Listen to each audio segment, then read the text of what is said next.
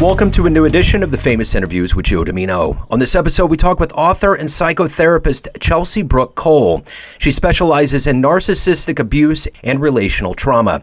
She has spoken at HR and counseling conferences, internationally recognized universities, and national organizations on narcissism in the workplace, how to communicate with difficult people, emotional intelligence, and effective therapeutic strategies for narcissistic abuse survivors.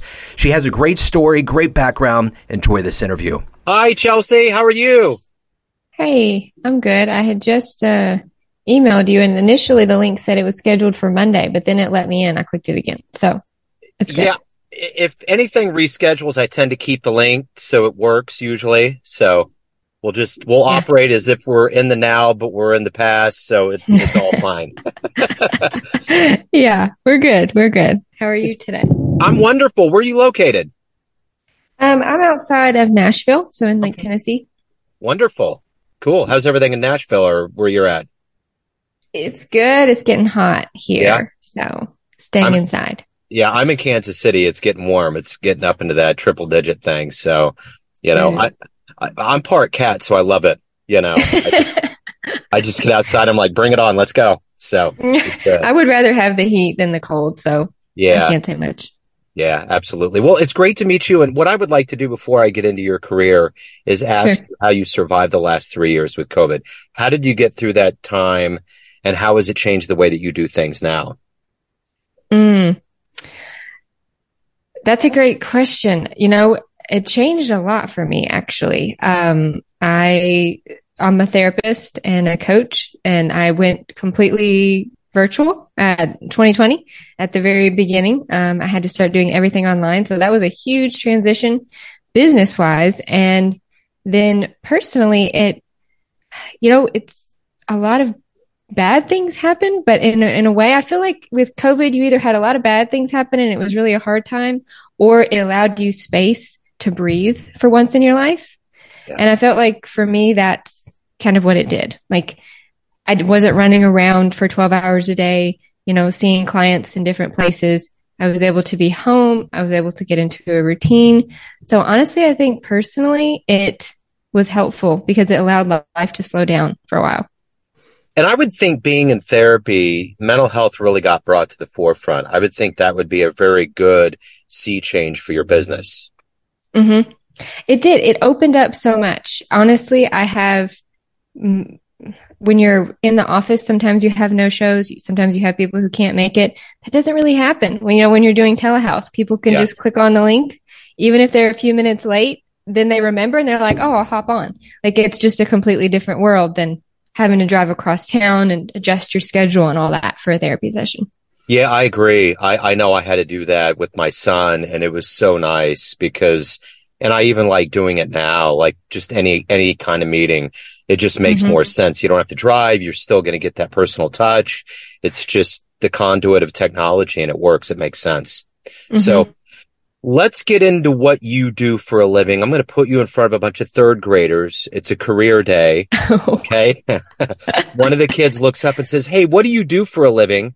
How do you answer that child? I help people learn to be better humans. I guess that's how I would say it in a nutshell. Sure. I help people understand themselves more, bring more self-compassion, and show up in life the way that they want to. So when you were in the third grade, what was your dream? What did you want to be when you grew up? I wanted to be a therapist. Oh, wow. So you're living the dream. I was one of those weird kids who knew from like 8 that I wanted to help people. I was always fascinated by why do people do what they do. Literally in my spare time, I was reading self-help books like from the library. That's the section I would go to. So it's me being me, like in my career. So did you ever own the poster with Lucy that said therapy on it or anything like that? I didn't have that, but it was total self-help therapy, was totally a part of my world. Well, that's what popped into my head because, Lucy, that was what she did. She knew. That's true. She knew from a very early age. So talk to me a little bit about who's been kind of a role model or a hero for you in your life to get into your profession and just in general to get through things. I mean, the first person that pops up is my mom because we spent so much time trying to understand people and why they do what they do. We would have conversations of understanding people. I was homeschooled, and so I would spend, obviously a lot of time at home doing school, but then once a week we went to a co-op where a whole bunch of other families who were homeschooling got together. And so I had plenty of socializing and interaction and all that. And we would just talk about things. We would listen to Dr. Laura Schlesinger, like I grew up listening to her, just to be able to understand why people do what they do, not in a judgmental way, but in a compassionate way. Like, this is why they had this reaction, and this is what might be going on in their life, and this is what led them here. So I think she had a really big influence on helping develop that part of me. So if you may have already answered this, but if you could meet anybody alive on the planet right now and spend some time with them, who would it be? Oh, that's such a hard question. I mean, the first person that comes to mind just in my narcissistic abuse space is Dr. Romani, because I think she's wonderful and she does so much good for the community and everyone, honestly, around the world to bring understanding for narcissistic abuse. I would really think it would be very interesting to spend time with her talking about these things. So being an expert in the therapeutic field, now that we're coming out of the pandemic and we're in this post-pandemic era of our existence, what's one of the most common things that you see from people that is easy for you to recognize and something that people can immediately grab onto and start working on? Like something that people need, that a lot of people need to adjust in their life? Yeah, that's kind of common. That's kind of a common thread for everybody.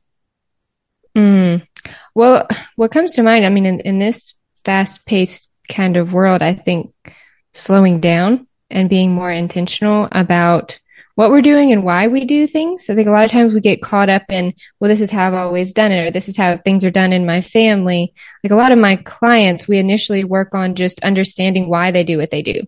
Because a lot of people who initially come to me, they might be frustrated with certain parts of their life, or they overthink certain things, or they're anxious, or they're hypervigilant, or they feel depressed about certain things, but they don't know why. And I really like to help people remove the judgment piece. So we just explore, what has life been like for you up until this point? And that helps people have space to understand, oh, there's a reason that I'm struggling with this, or I have this reaction, or I have these feelings. And so I think having that self-awareness is something I see people need a lot. I think the one thing about therapy in this country, and it's probably a little bit easier now for people to grab onto it, but there's always kind of a hesitancy. People don't know whether they've been traumatized, or they don't know if they need it. And they're not either self-aware, or they haven't had a comparative valve to say, oh yeah, I need this. How would you evaluate that with people? How would you say you should do it or you shouldn't do it? Well, I think anyone can benefit from therapy or coaching at some point in their life. I mean, I'm in therapy. I've done therapy. I think therapists should be in therapy. It's not just if you are having a life crisis or if you're having breakdowns every day. And I think that's what's so important about taking away the stigma from therapy. I mean, I would say, how often do you go to the doctor? Okay, well, therapy should be a part of that. True. That makes total sense. What is the ultimate motivator for you every day? You don't just have a job where you go in and you make money and you leave. You're going in to help people and to change lives. What is that motivation for you to do that line of work? Every day I see people devastated by narcissistic abuse, whether it's a narcissistic partner and they are criticized endlessly every day, or they're given silent treatments or passive aggressive comments, or it's a parent relationship and they're at this point where maybe now they realize their parent is narcissistic, but at this point their parent also has Alzheimer's and they're in the nursing home, and they're having to simultaneously process the grief that they've went through by having a narcissistic parent and take care of this parent and process the grief of losing a parent. So every day, what motivates me is seeing my clients and seeing the different situations that they are in, and just we're all so much more alike than we ever are different. That's what's always striking to me about therapy is I don't care what your background is, where you come from, what your home life has been like, what your personality style is. We're all struggling with the same things. So to be able to help people see really how beautiful they are, like I just love people and I love helping them see their strengths because it's so often they're overlooked. So without, obviously there's confidentiality, but without going into any level of specifics, what was one of the cases that you had to go through that made you grow the most? And now that you think back on, it's one of the most satisfying, cases or times in your life that you grew the most. Mm-hmm. I think it's almost hard to pick one because I feel like it comes in moments. There are definitely clients that perhaps I personally resonate with because I've had a past history where I can relate to what they're going through, or I'm just always really amazed at how much people do and they're not giving themselves credit for. So I think it's in those small moments, just when they're able to see and appreciate who they are, because so many of my clients have been worn down from narcissistic abuse and toxic relationships. They have relational trauma, and perhaps they've struggled all their life to feel worthy or just to feel like they belong, to ever feel good enough. So when I can have a moment with a client where I know they are seeing themselves in a different way, that's what's really impactful for me. So of all the things that you've accomplished up to this point, what are you the proudest of? Well, I just wrote a book. I mean, that's a big accomplishment. That's something that's been on my mind for a long time. So I'm very proud of that. And I'm just very grateful for the platform. That's what I'm most appreciative of is that people allow me into their world, whether that's through, interacting with me on my social media channels or getting my newsletter or clients. I am most grateful for people just trusting me to be in their world and to be a part of them and to share things with me, as a therapist that maybe they don't share with anybody else, or maybe I get to know things about people that others don't, because we create that safe space together where they feel safe enough to share those vulnerable parts of them. The one thing about our timeline in life is that as we grow, hopefully we're mindful enough to evolve. In your life and your evolution, you get wisdom. Let's say you have a dream tonight. You run into the 20-year-old version of yourself. You could give that younger version of you a piece of advice based on the wisdom you've gained in your life up to this point. What would you tell that young version of you? These are some great questions. And as an introvert, I really want to go away and think about this before I even answer. But off the top of my head, I mean, I've had my own history of narcissistic abuse, multiple relationships with narcissists, different types of narcissists. The one thread I have consistently struggled with throughout my life is feeling good enough. And that has pushed me in a lot of ways to be successful. I started college at 16. I graduated with my master's at 22. I was starting full time as a therapist, since then up until now. And I don't often give myself credit for things. I would just go and go and go until I burn out. And then I get frustrated that I'm getting burned out, or that I'm getting overwhelmed and that I can't do more. And so I guess if I had to go back and talk to my 20-year-old self, I would tell her, let's see, at that point I was starting my master's program, to really just slow down and give yourself credit for what you're doing and the impact you want to make, and your heart and your authenticity and how you show up for people. So everyone out there has a perception of you, family, friends, clients, colleagues, but you're in control of your life. What's your perception of you? Who do you think you are? I try very hard for what's on the outside and what's on the inside to match. I think authenticity is something that's very important to me. I think a lot of people outside of me see me and think that I'm put together and successful, and maybe I don't really have self-doubts or insecurities. I see myself on the inside as kind of this jumbled emotional mess a lot of times. So I think that's where I have that dichotomy between what I look like and what I feel. And that's where I have an opportunity for growth myself, is to see that, okay, even though I might have my own struggles or insecurities, as I think we all do, I can still show up and make a difference. Like, I don't have to be, quote, perfect to be good enough. And that's coming from my own stuff is why I have felt that way.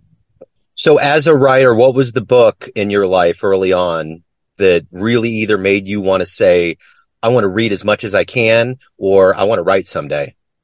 Well, there's been so many books. Yeah. I mean, I'm such a reader. So was there a flashpoint, like a moment, a book where you're like, bam, the light bulb went on? Well, one of those, part of my journey has been understanding that I'm an introvert and what that means. And on this scale, if anybody's taken the Myers-Briggs, I'm an INFJ. That's one of the rarer personality types. And as an INFJ, I've always felt different than, because I perceive the world in a little bit different way. And I'm quite introverted, even though my job is like helping people and talking to people every day.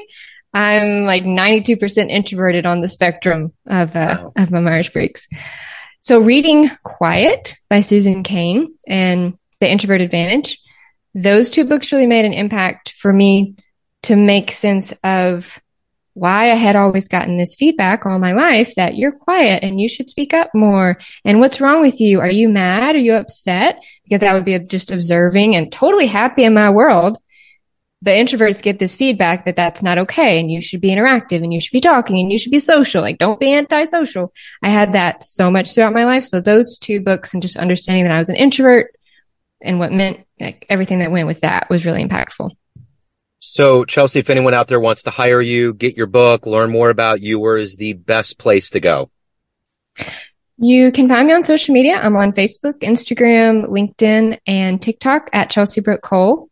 If you resonate with this and you want to learn more about narcissistic abuse, healing from that, toxic relationships, I send out a free bi-monthly newsletter. And I have my new book, obviously, If Only I'd Known, How to Outsmart Narcissists, Set Guilt-Free Boundaries, and Create Unshakable Self-Worth. You can get all of that at my website, chelseybrookecole.com. Chelsey, thank you for stepping out and being an extrovert, giving us your story. I'm still very much an introvert. Introverts can still talk. I just need to like go and have my alone time afterwards. 100%. And I hear so many interviews, and as you go through history, there's people that were unbelievable orators that were introverts and really terrified of being in front of people. So yeah, life is just a daily habit of getting over those things and doing what needs to be done. So it's kind of the human march of evolution, so to speak. So, but thank you for your story. Thank you for opening up. I appreciate it, and good luck with everything. Thank you. Thank you so much for having me. Thanks for tuning in to another famous interview with Joe Domino, where we cover the world of art, literature, business, spirituality, music, and more from around the globe. If you want to hear more interviews, visit the Famous Interviews with Joe Domino channel on YouTube. You can find us on Spotify and Apple Podcasts. Thanks again for listening, and until next time.